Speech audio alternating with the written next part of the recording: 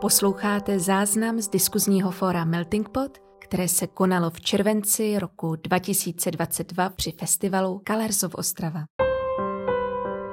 Tak dobrý podvečer vám všem, kteří jste přišli a moc díky za to. Moje jméno je Jana Peroutková, jsem z České televize a tohle je moje dnešní druhá debata, kterou provedu spíš než povedu. Já jsem se totiž bavila s Tomášem Šepkem, s chirurgem, se kterým jsem vedla tu první debatu. A ještě než ta debata začala, tak on mi řekl, že dobrá debata je ta, kde si moderátor v podstatě neškrtne. Tak já doufám, že se dneska moc neupracuju, protože věřím, že ta debata bude skvělá. Dostaneme se k tomu, bude to debata o Green Dealu, všichni jste o tom jistě slyšeli, zelená dohoda, známe tahle dvě slova úplně všichni. V rámci Green Dealu se vlastně evropské země zavazují k několika cílům, budeme se tady o nich bavit. Možná jen pro začátek ocituji, co se píše na stránkách Evropské komise, je to toto. Zelená dohoda pro Evropu je plán, jak zajistit udržitelnost hospodářství EU. Toho dosáhneme tak, že ve všech oblastech politiky přeměníme klimatické a environmentální výzvy v příležitosti a zajistíme, aby byl tento přechod inkluzivní a spravedlivý pro všechny. Samozřejmě, že leco se změnilo, a to především ruskou válkou na Ukrajině. Co nás čeká? Zkusíme to dnes zjistit. Vítám tady Anu Kárníkovou, ředitelku ekologické organizace Hnutí Duha. Dobrý den. Dobrý den.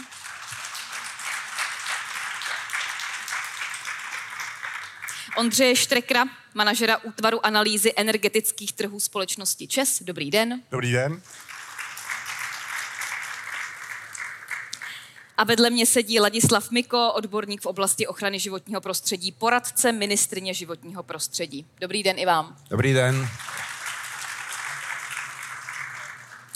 První otázka je asi úplně jasná, jak je to vlastně s tím Green Dealem, protože po začátku ruské agrese se mluvilo o tom, že je mrtev. Teď se ale zdá, že je to úplně jinak. Řekněte mi, jak to je. Tak za mě je živější než kdy jindy, protože Green Deal zrovna shodou náhod je taky odpovědí na otázku energetické bezpečnosti a ukazuje, že zdroje, co sem dovážíme, zdroje, u kterých jsme závislí na autoritářských státech, autoritářských vůdcích, tak nejsou do budoucna dobrý nápad a tyhle zdroje dost často jsou také velkými zdroji právě emisí skleníkových plynů. Takže za mě tohle je ideální příležitost zabít dvě mouchy jednou ranou, pokud dovolíte tady tuhle neekologickou poznámku a soustředit se na posílení našich domácích zdrojů, což je hlavně obnovitelné zdroje. Už teďka vidíme ohromný zájem o tepelná čerpadla, o solární panely na baráky, ale podívat se třeba taky na úspory. To je furt oblast, kde v tuhle chvíli jsme na tom jako Česká republika poměrně špatně. Máme tam obrovský prostor ještě, kde můžeme ušetřit spoustu energie a ušetřit si tím i závislost na Rusku. Co myslíte vy, pánové? Začněte. Já nevím, v jakém pořadí, ale já myslím, že ten, kdo řekl, že Green Deal je mrtev, tak nevěděl, co to je Green Deal. Že Green Deal je dosažení klimatické neutrality v roce 2050. A co se bude dít na podzim roku 2022, je epizoda na této dlouhé cestě a my se tam prostě dostat musíme. Takže Green Deal samozřejmě mrtev není. Možná jsou trošku jiné cesty, jak se tam budeme dostávat díky té válce. Ale v každém případě ten cíl, my vlastně moc jinou možnost nemáme. Jestli teda bereme vážně varování vědců o tom, co znamená klimatická změna na této planetě pro lidstvo, pokud ta zvýšená teplota bude víc než 1,5 stupně, tak ta neutralita v roce 2050 je naše poslední šance se tomu vyhnout. A říct jako, že kvůli válce už jako na tohle rezignujeme, si myslím, že není moc chytré. Ale je třeba říct, že ta válka změnila to, jak se tam budeme dostávat. Já určitě souhlasím s mýma předřečníkama. Green Deal není mrtvý, protože platí přesně to, co tady zaznělo, a sice, že dekarbonizace a bezpečnost dodávek se velmi mnoho překrývají. Jo, když potřebujeme omezit dovozy fosilních paliv z nestabilních zemí, tak zároveň omezováním fosilních paliv přispíváme i dekarbonizaci. Ono možná tady v této debatě někdy se slučují ten krátký horizont a ten dlouhý horizont, protože někdy ty argumenty byly, vidíte, došel plyn, začíná se zase znovu pálit uhlí, takže Green Deal je mrtvej. Ale tohle bude platit možná následující 2, 3, maximálně 5 let. To dlouhodobé řešení, jak už tady zaznělo, je určitě jsou určitě ty recepty, které nám nabízí Green Deal, to znamená energetické úspory, víc obnovitelných zdrojů, flexibilita a tak dále. Jestli ještě můžu, Můžete. aby jsme vám teda dali volno. Jo? Dobře, děkuji. Ono s tím Green Dealem je to tak, že sice všichni to vnímáme především jako řešení průmyslových emisí skleníkových plynů. To znamená zejména energetika, pak teda taky doprava, že jo, a tak dále. Ale ten vtip je v tom, že to snížení vlastně té produkce až do té neutrality, mimochodem to jsem taky četl na několika diskuzích, že to je pěkná blbost, že nebudeme produkovat žádný CO2 v roce 2050, protože všichni dejcháme CO2, tak jako asi nepřestaneme dejchat. Tak já doufám, že vám je jasný, že neutralita neznamená, že nic neprodukujete, ale neutralita znamená, že produkujeme tolik anebo míň, než kolik jsme schopní z toho ovzduší dostat pryč. A aby se tak stalo, tak nestačí osekat ty elektrárny, nestačí osekat tu dopravu, nestačí šetřit na tom, jak budeme topit baráky, jestli to zateplíme a tak dále. Ale my ještě musíme posílit ty mechanismy, které umožňují odebírání toho CO2 z ovzduší. A zase taková ta představa technokratická, že tak vymyslíme nějakou mašinu, co bude cucat to CO2 a bude z toho něco dělat, je fajn, ale je drahá a energeticky náročná, či tam máte nějaké ještě řešení. Ale současně tady máme ekosystémy a půdu, které jsou schopný obrovská množství toho CO2 z toho ovzduší spotřebovat a využít. A my musíme ale na té půdě a v té krajině hospodařit tak, aby se tak dělo.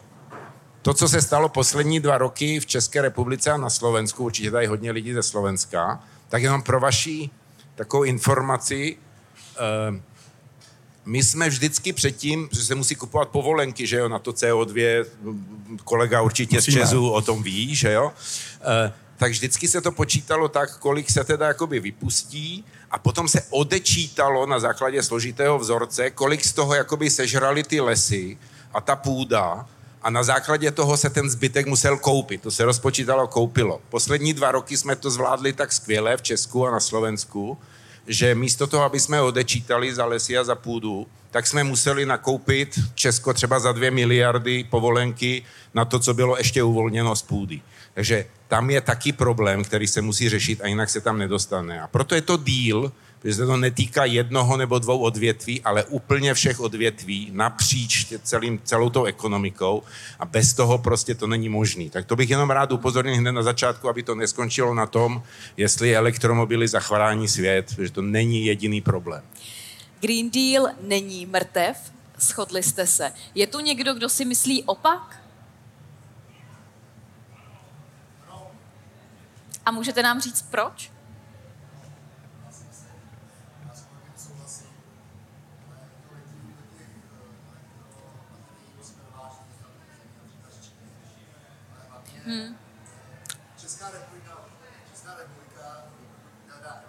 Já to pak zopakuju.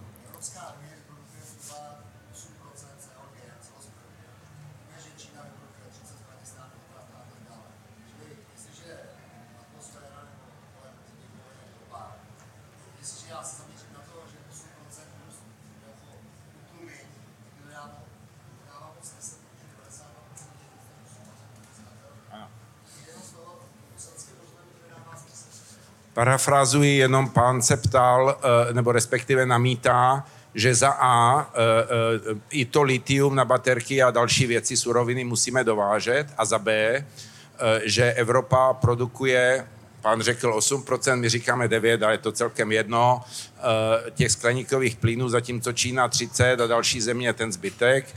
Takže i kdyby jsme udělali v Evropě 0, tak s tím světem to moc nehne. A my teď na to budeme reagovat. Ale nebudu já to nechám na vás nejdřív. Jo, já vám samozřejmě zareaguju. Klidně začnu. Otázka litia. Je to pravda, litium se částečně určitě dováží, ale je tu velký rozdíl mezi současnými fosilními zdroji a tím litiem. A ten rozdíl je v tom, že ty fosilní zdroje, tak ty musíme dovážet pořád nové a nové, protože ty pálíme. U litia je ten předpoklad, že se bude prakticky všechno recyklovat. Takže až jednou se ho podaří dovést a dostaneme se do nějaké stability, tak potom už ty dovozy budou jako nízký a ta závislost bude nízká. To je jedna věc k litiu. Druhá věc k litiu je, že i v Evropě se otvírají nebo se uvažuje o otevírání litiových ložisek. ČEZ je jedním z příkladů, my o tom uvažujeme. Já myslím, že byli nějaký politici, co říkali, že tady máme za 2 miliardy litia, že jo, v Čechách.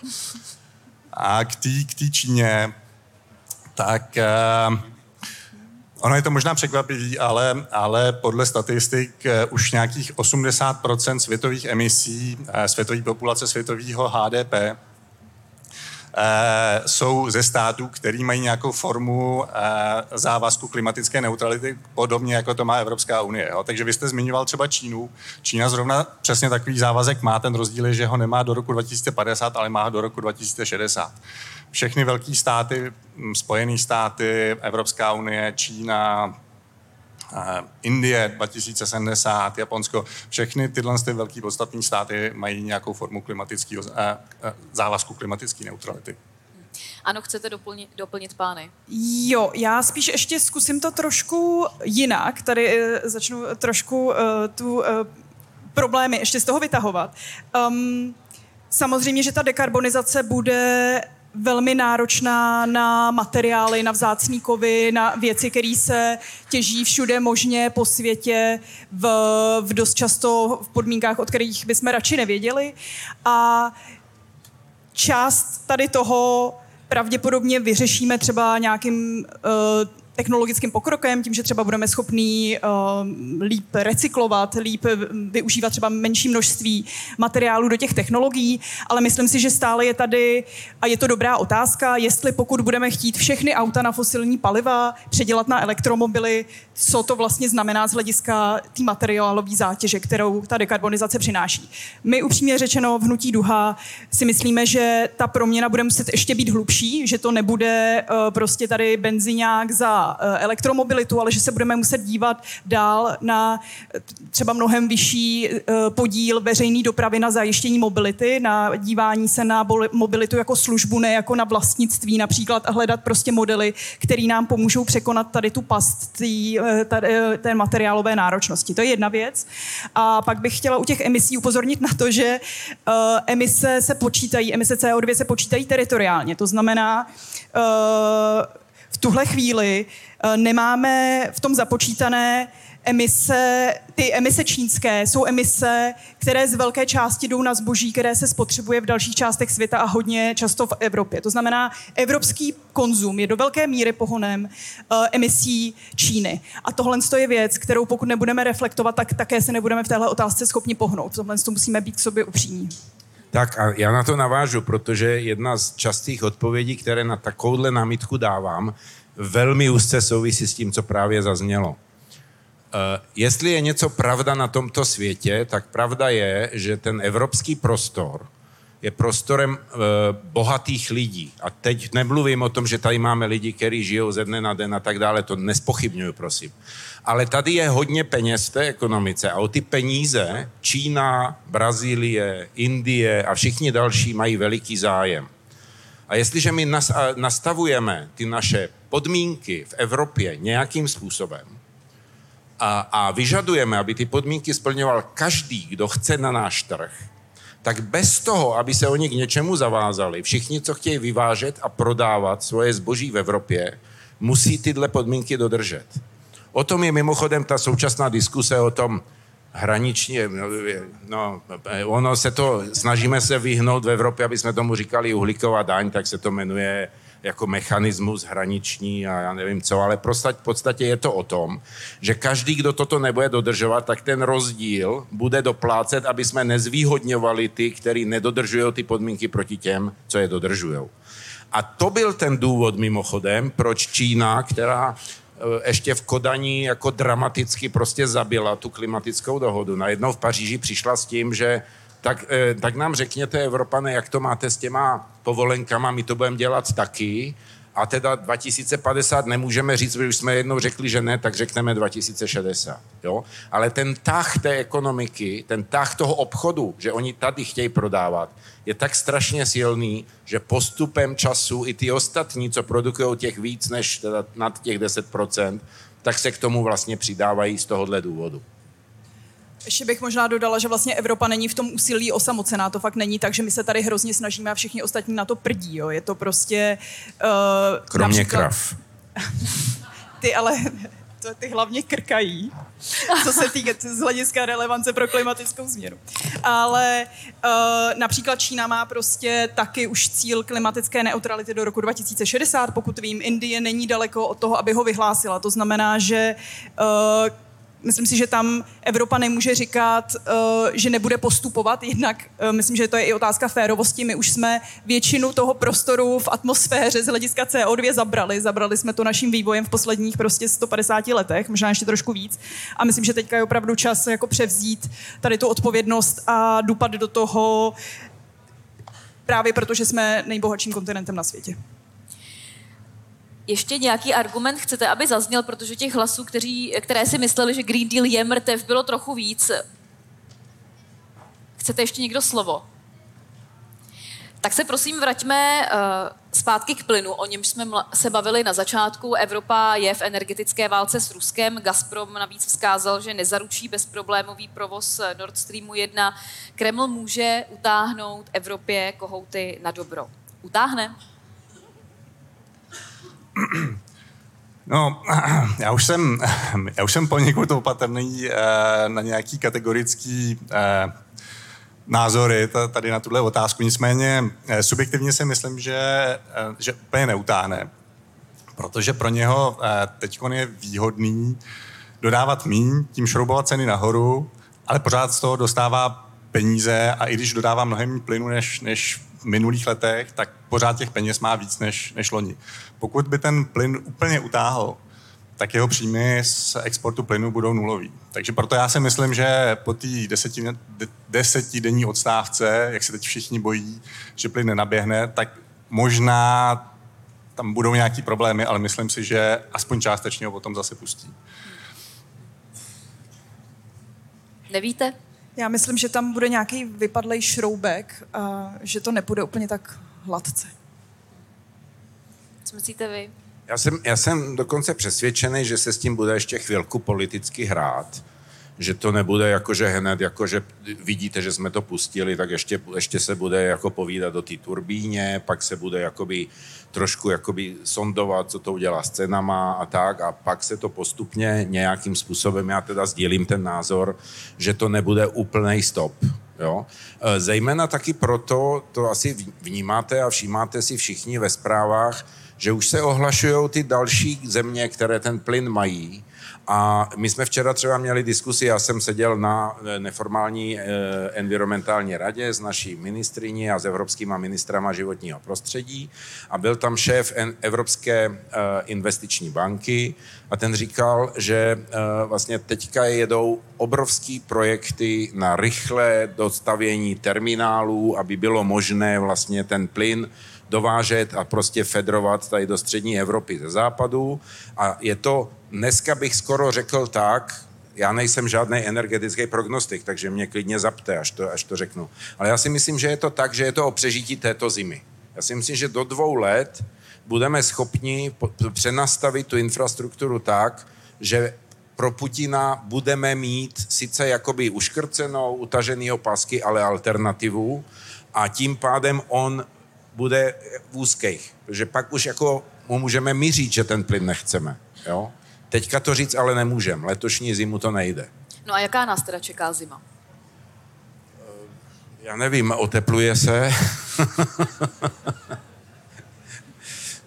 Je to těžké říct, jenom bych jako trošku chladil to nadšení z toho, že máme zásobníky na 90% plné, protože pokud pojedeme jenom na zásobníky, tak nám to vystačí. Já jsem se díval do nějakého, možná do Vánoc, nebo možná, když se budeme hodně snažit, tak někde trošku přes 100, ale rozhodně ne na celou zimu. Právě proto zaznělo to nechtěné, nemilované a i od každého, kdo to říká, prostě nikdo z nich nevěřil, že to vůbec kdy vysloví, ale včetně France Timmermanse, který tady měl být, ale bohužel musel odletět zpátky do Bruselu, že než aby jsme mrzli a nechali lidi demonstrovat po právu, že když teda jakoby mají bydlení, že mají mít taky topení, takže bude možná nutné dočasně sáhnout po těch fosilních zdrojích víc, než jsme mysleli, při nejmenším tu zimu.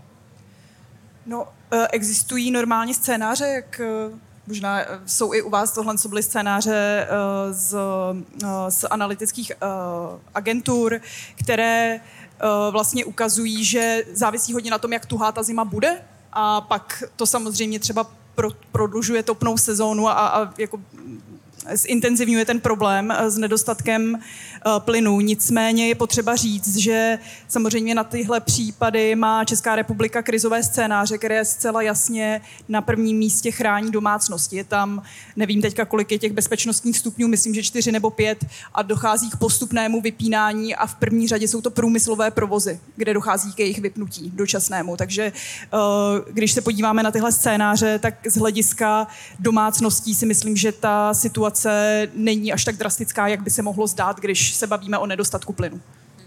Nicméně tepelné čerpadlo je určitě dobrá investice. To jako většina lidí už na to přišla.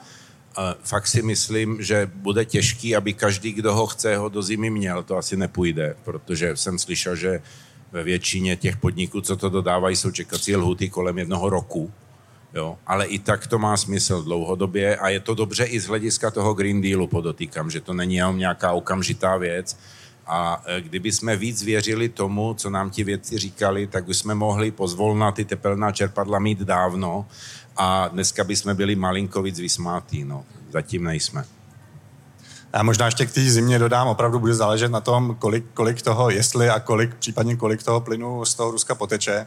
No vlastně, co se stalo minulý rok, tak bylo to, že Rusko dodávalo jenom ten plyn, který mělo zakontrahovaný na dlouhodobých kontraktech. Jo? Neprodávalo žádný plyn navíc, což do té doby běžně dělalo.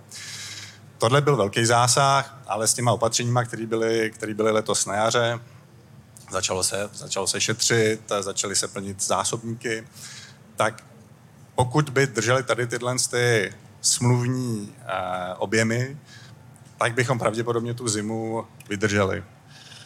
Bohužel přišlo to, že Rusové pár týdnů zpátky snížili i ty dlouhodobé kontrakty, objemy dlouhodobých kontraktů zhruba o 60%. A tohle už je problém. Takže opravdu bude záviset, jestli teď po té 10denní přestávce, která je na opravy, jestli ten plyn pustí a kolik ho bude. Pokud by ho nepustili vůbec, tak i sami Němci říkají, že se asi neobejdou bez nějakého toho omezování průmyslu, o kterým jste hovořila vy. Což by pak mělo nepříjemný dopad i třeba na stav průmyslu a na stav hrubého domácího produktu a tak dále. Mimochodem v Německu běží i různý kampaně na to, aby se šetřilo, tuším nějaký společnosti už vyhlásili, že nebudou topit v noci víc než na 17 stupňů a tuším Bundestagu přemýšleli o tom, jestli vypnou teplou vodu v kancelářích a tak dále, takže Němci mi přijde, že to berou poměrně vážně tady tento scénář. Němci to pojali trošku jako národní sport. Myslím, že jsou schopni se nadchnout pro nějakou společnou myšlenku. A sleduju hodně, mám přátel právě třeba na Facebooku a tam vyloženě úspory a otužování je teďka nový hype a všichni v létě v tom hrozně jedou. Je to docela zajímavé pozorovat. Ale jestli ještě můžu jednu věc a ta souvisí právě s tím, že jedna věc je samotná dostupnost fyzická a druhá je dostupnost cenová. Tam prostě a vidíme, že už vláda na to reagovala tím takzvaným sociálním tarifem, takže bude snaha z rozpočtu státního kompenzovat domácnostem ty zvýšené náklady, co budeme mít s energiemi, jak s elektřinou, tak plynem, tenhle podzim a zimu. Ale chtěla bych zmínit, že bohužel ta řešení, která by domácnostem nejvíc pomohla ušetřit, a to jsou právě třeba ty soláry nebo tepelná čerpadla, tak v tuhle chvíli nejsou dostupná pro celou řadu nízkopříjmových domácností. To znamená, vy sice dostanete dotaci, ale ta dotace se třeba teďka navyšovala, nedávno ještě byla zhruba poloviční, ale jde o to, že dost často musíte nejdřív si to tepelné čerpadlo nebo ty soláry, to řešení pořídit a pak teprve dostanete tu dotaci proplacenou. Takže si myslím, že je ještě celá řada kroků, které můžeme udělat pro to, aby se tahle řešení dostala k těm domácnostem, kterým to nejvíc pomůže. A je to právě otázka toho, aby sociální dopady téhle zimy a obecně sociální dopady té transformace vlastně byly co nejlépe zvládnuté. A musíme se bavit o otázce férovosti, kdo ty náklady ponese a kdo má být chráněný jako nejzranitelnější v té transformaci. A to by vlastně mohla být otázka na ty, kteří radí ministrům, že? No, klidně. Ono je to ve skutečnosti tak, že samozřejmě tohleto mají jako velmi silné téma, zejména ty země ve středu a na východ od nás, ve středu Evropy, kde ta potenciální energetická chudoba je velkým problémem. A taky z toho důvodu v těch vyjednáváních o tom balíčku, to jste slyšeli, ono je to všechno strašně technicky složitý, já se to snažím hodně zjednodušovat, ale v tom balíčku Fit for 55, my jsme se tam hádali o ten takzvaný sociální klimatický fond, protože tam šlo přesně o to, kolik těch peněz, které se vyberou za ty povolenky, se bude moci přesunout do té sociální oblasti, takže se můžou dát ne na nějaké projekty nebo na nějaké stavění škol, školek, čehokoliv, ale přímo do těch domácností. A o tom byla ta velká bitva do 2:30 do rána prostě na té poslední radě 28. června. A já myslím, že to trošku jakoby prošlo tady těma médiama nepovšimnuto, že tam se podařilo přes veliký odpor těch bohatých zemí, které měly pocit, že by se měl mnohem víc zúžit ten interval toho, pro koho ty peníze můžou být použity, že nám se podařilo vlastně prosadit to, že tam jsou opravdu jakoby desítky miliard, které se můžou použít právě na podporu těch domácností přímo, jo? Ne nějakého průmyslu nebo nějakých municipalit a tak dále. Já si myslím, že to je veliká věc. Samozřejmě nám se to podařilo dostat do stanoviska teda Evropské rady, čili členské země se na tom shodly. A my se teď ještě musíme shodnout, doufejme do konce roku, to by bylo prima, s Evropským parlamentem, aby to začalo prostě platit. Protože jak víte, evropská legislativa musí být schválena oběma, aby byla platná. Tak věříme, že se tohle podaří a že prostě udržíme ten velký objem peněz. A ještě tam je jedna věc právě kvůli struktuře našeho průmyslu, kde ono je to taky předhazováno Ministerstvu životního prostředí, že jakoby že hájíme fosilní zájmy, ale realita je prostě taková, že naše struktura teplárenství je taková, že my prostě do zimy nepředěláme, nebo do nejbližších krátkých časů nepředěláme prostě na jiné zdroje.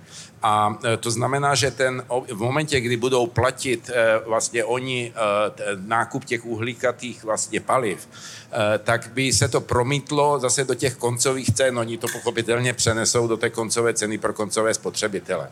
A to, že se podařilo vyjednat 30% povolenek až do toho roku 2027, že budou ty teplárny dostávat zdarma, s tím ale, že ušetřené peníze, pokud nějaké budou mít, musí investovat do té změny technologie, tak to je zase vlastně jakoby opatření, které má snížit ten dramatický nárůst těch koncových cen. Jo? Čili to jsou ty kroky, které se dají udělat na evropské úrovni a nechci teďka mluvit samozřejmě, co může ještě k tomu udělat česká vláda. Ale tam to jde ruku v ruce s výkonností zase té ekonomiky, která když se podřízne, tak někde ty peníze musíte brát. Jenomže ty teplárny, to je přesně příklad toho, kde regulátor, stát měl mnohem víc tlačit na ten sektor a nechodit mu na ruku a mohli jsme taky být dneska úplně jinde. Rozhodně souhlasím. Máme prostě progresivní teplárny, jednu konkrétně, o které vím v Čechách, která byla schopná za posledních 15 let naprosto proměnit svůj provoz a dneska z toho těží. Prostě z toho, že jde víceméně na obnovitelné zdroje. Je to samozřejmě velmi náročný systém, museli o tom hodně přemýšlet a nainvestovat do toho, ale ukazují na tom, že to jde. A my jsme nechali ten sektor zaspat a dneska to budeme muset kompenzovat tímhle způsobem. Máte první otázky, tak prosím, jestli můžeme poprosit mikrofon, nevím, jestli to někdo donese.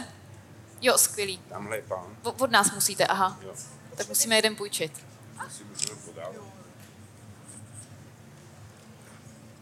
Dobrý den, já pocházím z energie sektora, pracuji ve Švýcarsku a dáme tepelní čerpadla megawatt až 20 megawattů. Máme projekt, kde máme 6 MW tepelní čerpadlo a teď jste tady mluvili o ty dálkově vytápění projektech.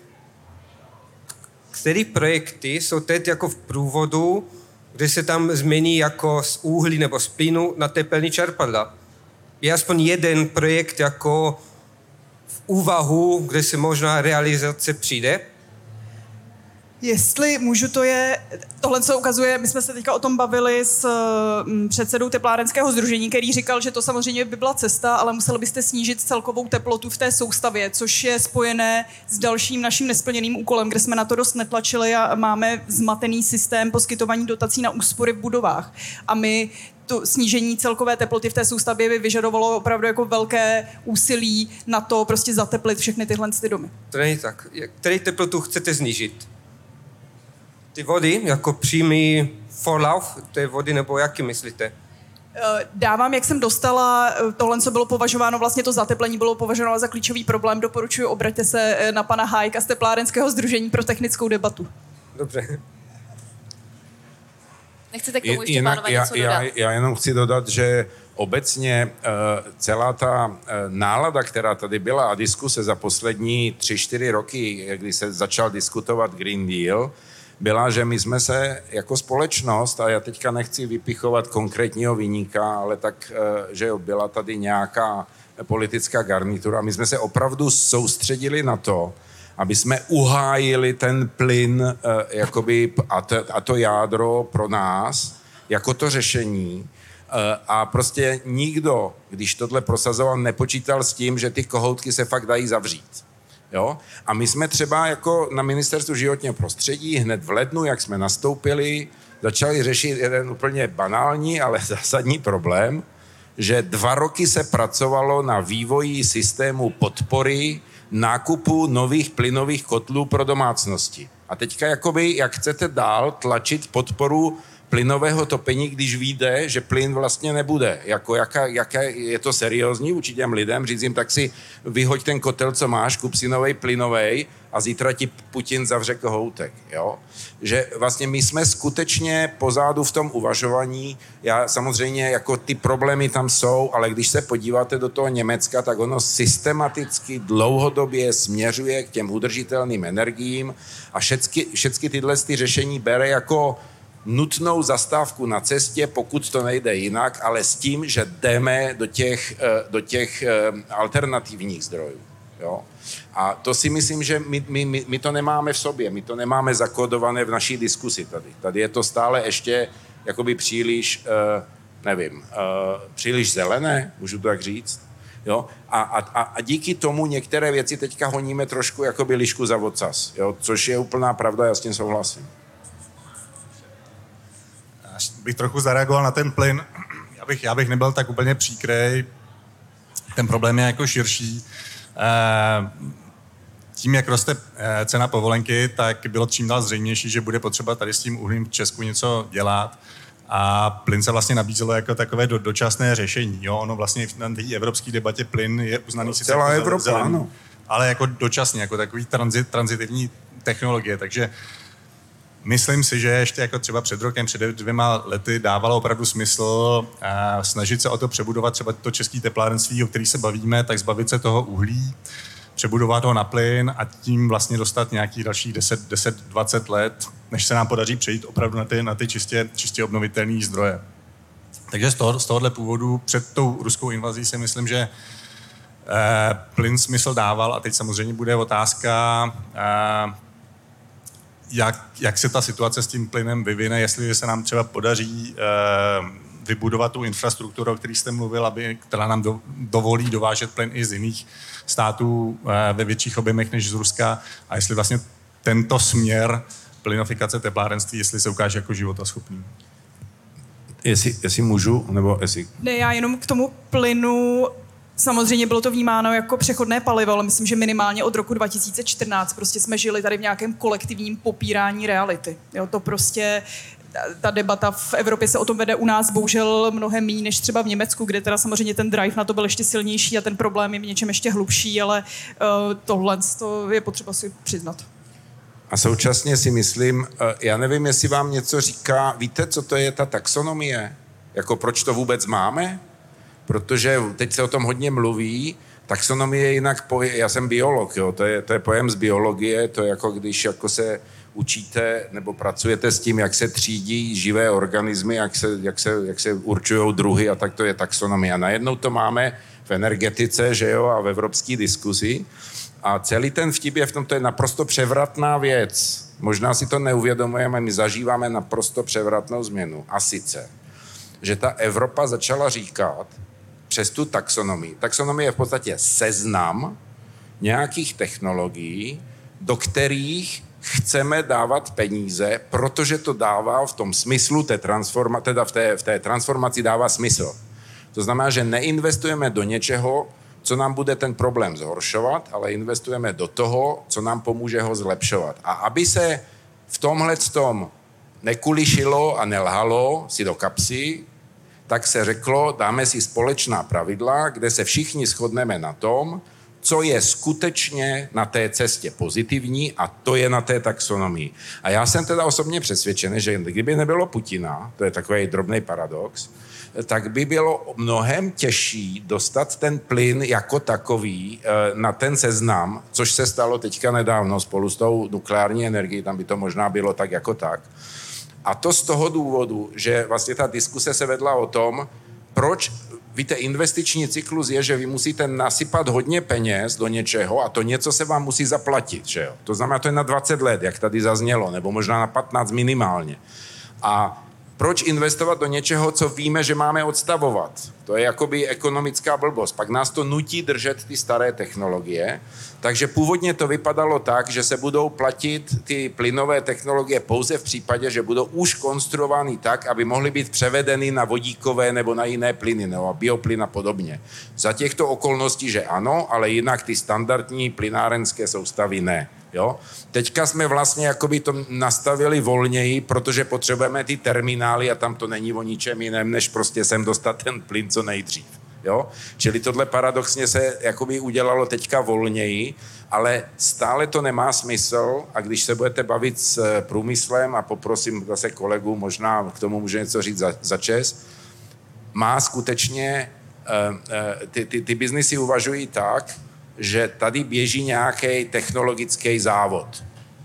Jako kdo bude v tom závodě úspěšný, tak bude ty technologie na ty obnovitelné zdroje bude prodávat a bude bohatnout. A kdo se bude tady stále rvát do toho, aby jsme ještě chvilku kopali to uhlí, tak my ještě chvilku budeme kopat a pak budeme všechny ty technologie kupovat. Nebudeme je prodávat, ale budeme je kupovat. Jo? A je to opravdu jakoby ekonomický model, do kterého chceme jít. Já myslím, že s tou taxonomií jste se dotkl velmi podstatného bodu v celé tady té debatě ohledně Green Dealu a vůbec nějaký dekarbonizaci a transformaci energetiky. Ono tady opravdu v Česku je to někdy vnímáno jako něco, co je do nás tlačeno z toho Bruselu a proti čemu musíme vytvářet protitlak. Nicméně ten tlak už trochu vychází nejen z té politické regulatorní strany, ale už vychází i z té jako biznisové strany. Jo, protože máte spoustu zástupců finančního sektoru, banky, investoři a tak dále, kteří opravdu velmi podrobně se dívají na to, kde vy vyděláváte prachy a jestli ty aktivity, na kterých ty peníze vyděláváte, jestli jsou udržitelné nebo ne.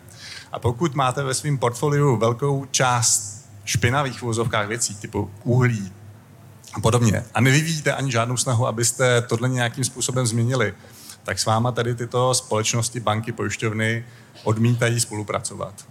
Jo, vzniká na to vlastně celý tak jako ESG, Environmental Social Governance, ratingy, kde jsou normálně společnosti, který dávají společnostem tady tyhle ratingy a investoři se rozhodují podle toho, jak moc ta firma je vlastně environmentálně udržitelná. Takže ten tlak přichází i tady z téhle strany a myslím si, že dřív nebo později začne přicházet i ze strany koncových spotřebitelů, jako jsme my. Jo, podobně jako dneska třeba nechceme, nebo někteří z nás nechtějí kupovat zboží, ve kterém je palmový olej. A jako třeba v supermarketech, když si vybíráme vajíčka, tak nechceme kupovat vajíčka, které jsou od slepic v klecích a tak dále. Takže podobný to čím dál víc bude i s finálními výrobky, že se budeme jako finální spotřebitelé dívat, do jaký míry jsou udržitelný, do jaký míry jsou zelený a pro ten průmysl to zase bude znamenat, že aby on tyhle výrobky byl schopen dodávat, tak bude potřebovat třeba zelenou energii, jo? že už jako nebude třeba chtít energii z uhlí, možná ne z plynu a bude opravdu chtít tu obnovitelnou energii. Jo? My už se s tím jako začínáme setkávat i tady na české půdě. Takže třeba ta transformace, kterou prochází trochu Čes, kdy slíbil, že do značné míry sníží svou emisní náročnost do roku 2030, že zavázali jsme se k tomu, že začneme budovat nějaký obnovitelný zdroje, tak do jisté míry vychází i tady z toho tlaku jednak toho finančního sektoru a v budoucnu snad i konečných spotřebitelů. My jsme se před tou debatou domluvili, že zhruba nějakých 35 minut věnujeme tady řečníkům a zbytek času věnujeme vám. Takže jestli máte nějaké dotazy, pojďte se ptát, protože je to téma, které se vás bezprostředně týká, tak začněme tady prosím v první řadě. Dobrý den, já jsem se chtěl zeptat ohledně elektrické energie. Jestli myslíte, že je udržitelné, že vlastně cena elektrické energie pro domácnosti nebo pro firmy je stejná po celý rok?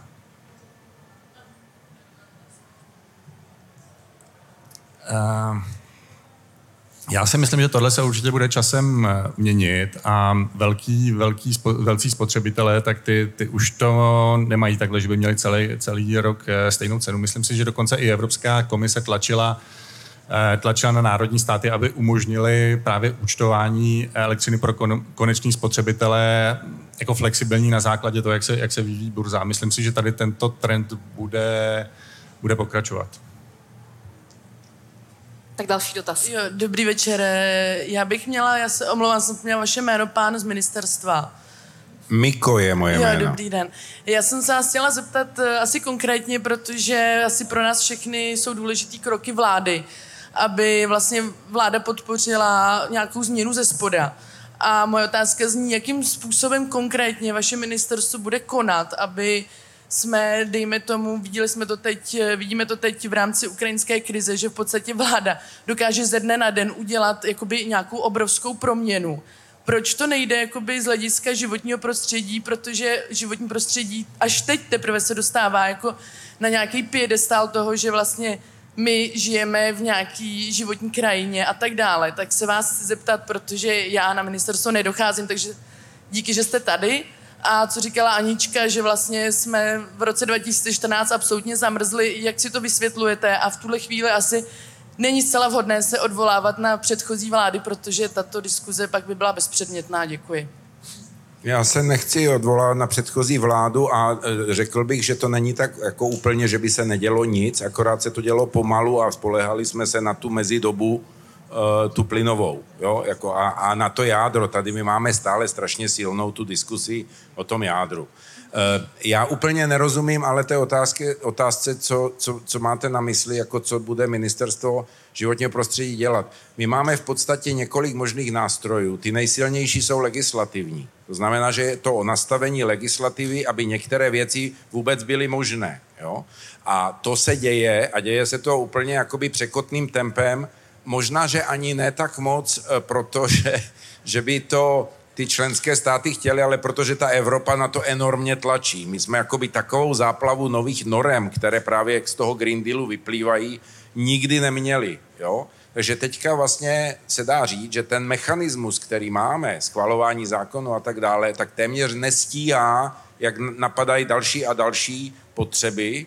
A mimo jiné právě proto je důležité, aby ty strategie, o kterých se bavíme, byly schváleny dopředu, aby právě biznis a další se mohli na to připravit, protože vy, když rychle schválíte zákon a oni neměli čas na tu technologickou změnu, tak se to nedá stihnout, aby jsme se dostali do nelegálních situací. Čili jedna věc je, že ano, vidím, Aničko, jedna věc je teda legislativa, druhá věc je přímá podpora. Máme Státní fond životního prostředí, do kterého se dostává část výnosu jednak z těch povolenek, další zdroje teda od znečišťovatelů a ty se směřují právě směrem na obce, na municipality, ale i na teda privátní sektor a na jednotlivce, na domácnosti, například právě teďka podporou velmi vysokou pro ty tepelné čerpadla. To jsme nastavili před 2 měsícema, prostě jdeme do toho. Jo?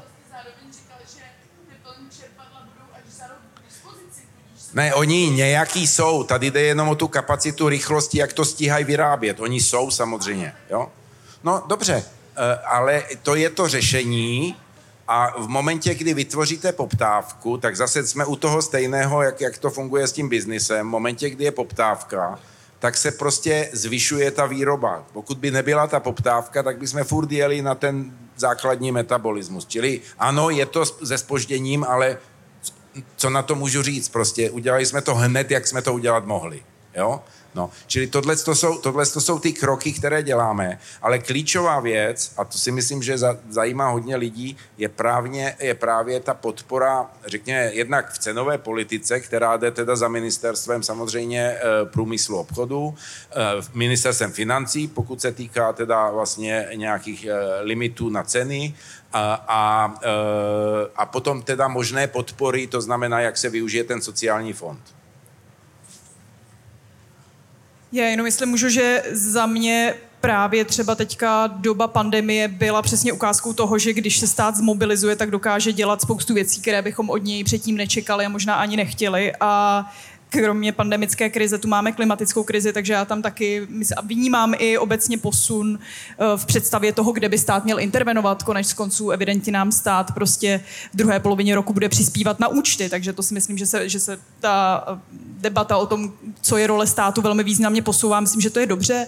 A za mě já se přiznám, že bych na trh v téhle věci nečekala, protože i v té oblasti soláru na něj čekáme docela dlouho a ten nástup prostě není dostatečně rychlý. Já si myslím, že ten čas nemáme a že bychom se měli bavit o cestách, jak to zlepšovat. Můžeme se bavit o investičních pobídkách pro firmy, které budou třeba tady vyrábět materiály izolační, můžeme se bavit o větších inovacích, třeba o investicích do inovací a dívat se na to, jestli třeba jsme schopni používat ještě jiné zdroje pro izolační konečně materiály. Aspoň na něčem trošku neshodneme, že jo, to je dobrý.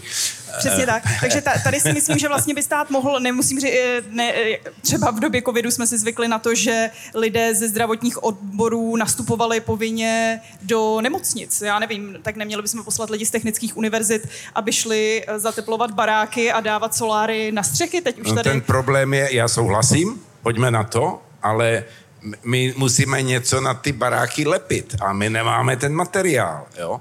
A tyhle věci, o kterých mluvíme, tepelný čerpadla, zateplování a tak dále, ty jsou otázkou kapacity implementační našeho systému a ta kapacita se nevyvíjela, protože furt ještě, a vy to musíte vědět nejlíp, protože to předpokládám kritizujete, furt ještě třeba podpora obnovitelných zdrojů energie prostě na té státní úrovni legislativně je někde jinde, než třeba právě podpora pro nukleární energii. To znamená, že musí ten právní rámec se přenastavit tak, aby ten biznis si byl jistý, že když do toho začne investovat, že neskrachuje. A my jsme tohle opravdu neměli. Teď se to prostě mění, jak to nejrychleji jde, opakuju, jo, ale tohleto jako nemůžete přikázat, tak dělejte teďka tepelné pumpy bez toho, že by ten biznis měl jistotu, že to někdo zaplatí. Jo? Čili dobře, beru to tak, že čekat na trh je možná jako špatné vyjádření, ale dokud není ten právní rámec, tak to řešení v podstatě neexistuje. Jo, právě si myslím, že vytváření toho právního rámce je klíčová věc, nějaké dostatečně dlouhého jako jasného časového úseku, kde pak je možné dělat ty bezpečné investice, ale například teďka jsme krásně viděli Ministerstvo životního prostředí, ať to trošku rozjedeme, tak na té poslední radě vlastně v otázce spalovacích motorů, tak vlastně požadovalo přehodnocení toho cíle pro rok 2035 v roce 2026 a Škoda Auto to nechtěla. Škoda Auto chtěla, pojďme prostě se všichni dohodnout, že v roce 2035 už nebudou sjíždět z linek prostě auta na fosilní pohon, protože už na to mají nastavené plány, mají na to nastavené investice. To znamená, že tady zase vidíme, že průmysl by chtěl jasný rámec, a trošku ministerstvo brzdí patama. No a teďka to je výborný, že jste to zmínila, protože to je ten drobnoučký rozdíl, ta nuance, kterou já teď vysvětlím. Vy jste řekla, že Škodovka nechce, aby sjížděla auta na fosilní pohon. A my jsme se v Lucemburku bavili o autách se spalovacím motorem. A ten vtip je v tom, že to není totéž. Protože my jsme se bavili o tom, aby nebylo předem řečeno, že jediné řešení na světě jsou elektromobily a nic jiného, protože existuje poměrně velká výzkumná kapacita, která se věnuje na vývoj alternativních udržitelných paliv. Řeknu to velmi hrubě technologicky, jestli je nějaký technolog, tak mě zabije, že to tak není. Ale v zásadě, že to CO2 budeme brát z toho vzduchu a budeme z něho vyrábět to palivo, které pak budeme v těch spalovacích motorech pálit, takže to bude klimaticky neutrální. Čili není to fosilní palivo a je to spalovací motor. A o tom to bylo. Jo? Čili, aby jsme si rozuměli, česká delegace rozhodně nepodporovala prodloužení spalování fosilních paliv v autech, ani trochu. Ale požadovala, aby jsme si to ještě jednou bojovali jsme o to, aby jsme si rozmysleli, jestli zakážeme spalovací motory. Jo? A jestli teda budeme v roce 2026 vidět, že to ty elektromobily vyhrály, a že teda jako, anebo vodíkový, a že teda syntetická paliva je blbost, tak to zakažme i spalovací motory. Ale pokud ne, tak nechme tu možnost toho technologického vývoje i v tomto směru. Tak Ondřej, můžete být soudcem v tomto sporu, anebo prostě přidat jenom nějaký komentář? No, jestli ten spor byl o to, jestli jako trh nebo regulace, tak já jako ekonom, tak já budu bránit trh. Já si myslím, že prostě trh funguje, když mu dáme správný mantinely.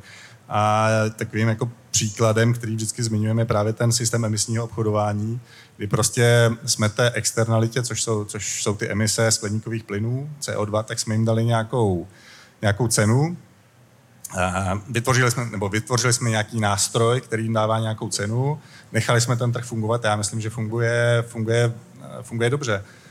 A to též myslím, že trh funguje velmi dobře i třeba v oblasti obnovitelných zdrojů. Třeba v Německu, ano, mají tam tu jistotu, že německá vláda řekla, že budou nějaký koridory, ve kterých se ty obnovitelné zdroje budou dlouhodobě rozvíjet, ale tu realizaci zase nechává na trhu. Jo? To řešení je vlastně tržní, kdy oni nechávají ty zájemce mezi sebou soutěžit, vždycky vypíšou nějaký objem v aukcích na výkon třeba v solárních elektrárnách, ve větrných elektrárnách a nechají ten trh, aby mezi sebou soutěžil a aby tu cenu tlačil dolů. A myslím si, že to funguje, takže já bych jako tržní principy bych rozhodně nezatracoval.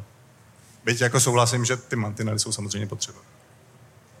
Já bych možná ještě jenom reagovala na tu otázku, co může udělat MŽP. MŽP? Ano, to jsem říkala.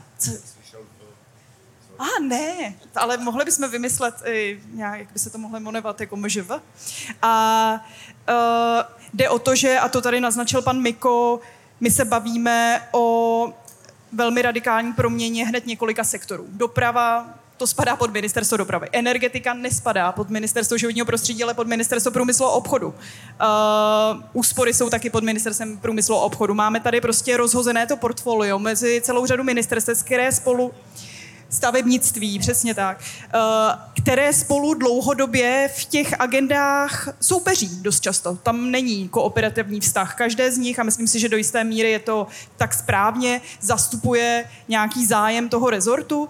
A například v Německu to vyřešili tak, že vytvořili takzvané superministerstvo klimatické, kam vedle sebe dali průmysl, energetiku, klimatickou agendu. A vlastně tam došlo k nějakému propojení a k posílení koordinace mezi těmi ministerstvy. Já myslím si, že to je i otázka, jak to chceme dělat u nás. My máme u nás velmi složitou situaci ve vládě v 5 koalici, kde každá z těch stran se ke každému z těch problémů, které souvisí s řešením změny klimatu, staví trošku jinak. Takže si asi dokážete představit, jak pak je náročné tu koordinaci v téhle situaci dělat. Na to ale chci říct jednu věc. Já už jsem jako dost zkušený kozák jako byrokrat a řeknu vám, že velmi často lidi věří, že změnou struktury se zlepší výkon, ale ono to tak úplně neplatí. Jo?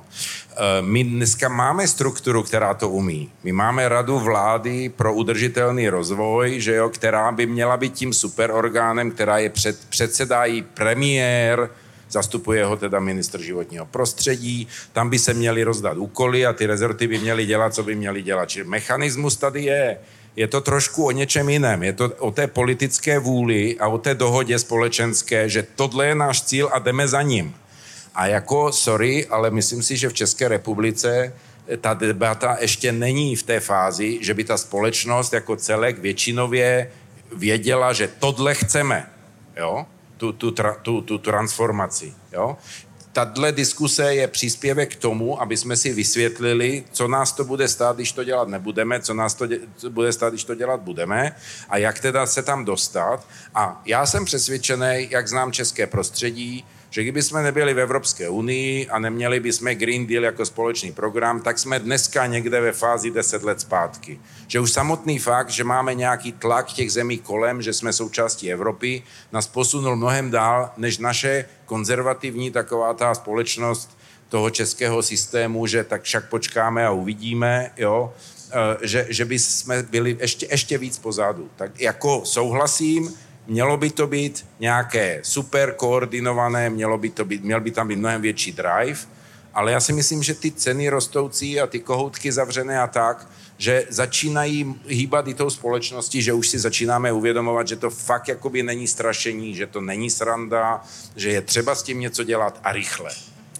A já k tomu možná přidám čísla, čísla nepřidám, ale podle jednoho výzkumu agentury STEM Češi vědí, že je třeba něco dělat, ale nejsou si jistí tím, kolik energie a nepohodlí jsou ochotni kvůli tomu snášet. Ale je to do jisté míry i proto, že vlastně jim to nikdo jakoby na férovku neřekne. Já si myslím, že jako je spousta lidí, kteří by chtěli slyšet, co to teda znamená. Co to pro mě bude znamenat za rok, za 2, za 5, za 10 a jakým způsobem teda jdeme jako společnost přes tohleto projít. Jo? My tady furt máme tu diskusi o tom, jestli ano nebo ne a ne o tom jak. A to já si myslím, že by se mělo změnit. Měli bychom se začít bavit o tom jak, aby každý věděl, jak může přispět a vracím se k tomu, co jsem říkal na začátku, jestli budeme řešit jenom energii, auta, fosilní paliva, tak i když si utáhneme opasky tak, že prostě budeme mít dvosí pas, tak prostě se tam nedostaneme. My potřebujeme dělat spoustu dalších věcí v jiných oblastech. Zemědělství úplně jinak, lesnictví úplně jinak, management krajiny, vodní hospodářství úplně jinak. A když tohle neuděláme, tak my v podstatě na jedné straně se budeme škrtit a na druhé straně nám to bude funět ven. Jo? Čili to prostě musí být všechno, jinak to nedá smysl. Poslední 2 dotazy od vás. Nechám to na kolegyni. Já teda děkuji za slovo. Předesílám, že jsem laik z obývacího pokoje a navazal bych na to, jak toho docílíme. Vzhledem k tomu, že z televize teda vím, že Německo odstupuje od jaderné energie, od plynu by nejradši uteklo a od uhlí taky, tak se chci zeptat, co je ten hlavní zdroj, který nahradí tyhle ty energetické, řekněme, suroviny, protože ve vodě to určitě nevidím, ve větru určitě taky ne a solár je nedostatečný.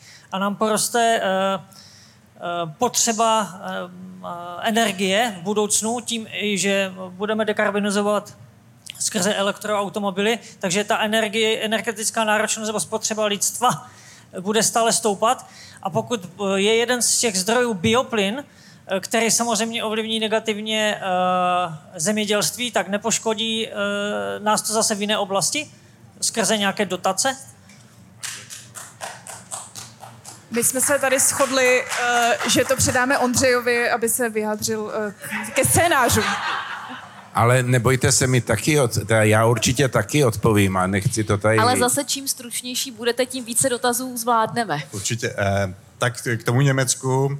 Němci mají cíl, že v roce 2030 bude 80% výroby elektřiny z obnovitelných zdrojů a v roce 2035 už bude dokonce 100% výroby elektřiny z obnovitelných zdrojů. Takže v horizontu 13 let mají Němci naplánováno, že veškerá energie bude z obnovitelných zdrojů, přičemž největší podíl bude mít právě vítr a soláry. To jsou německý plány, jo? To byla ta otázka. Co se týče jako jiných...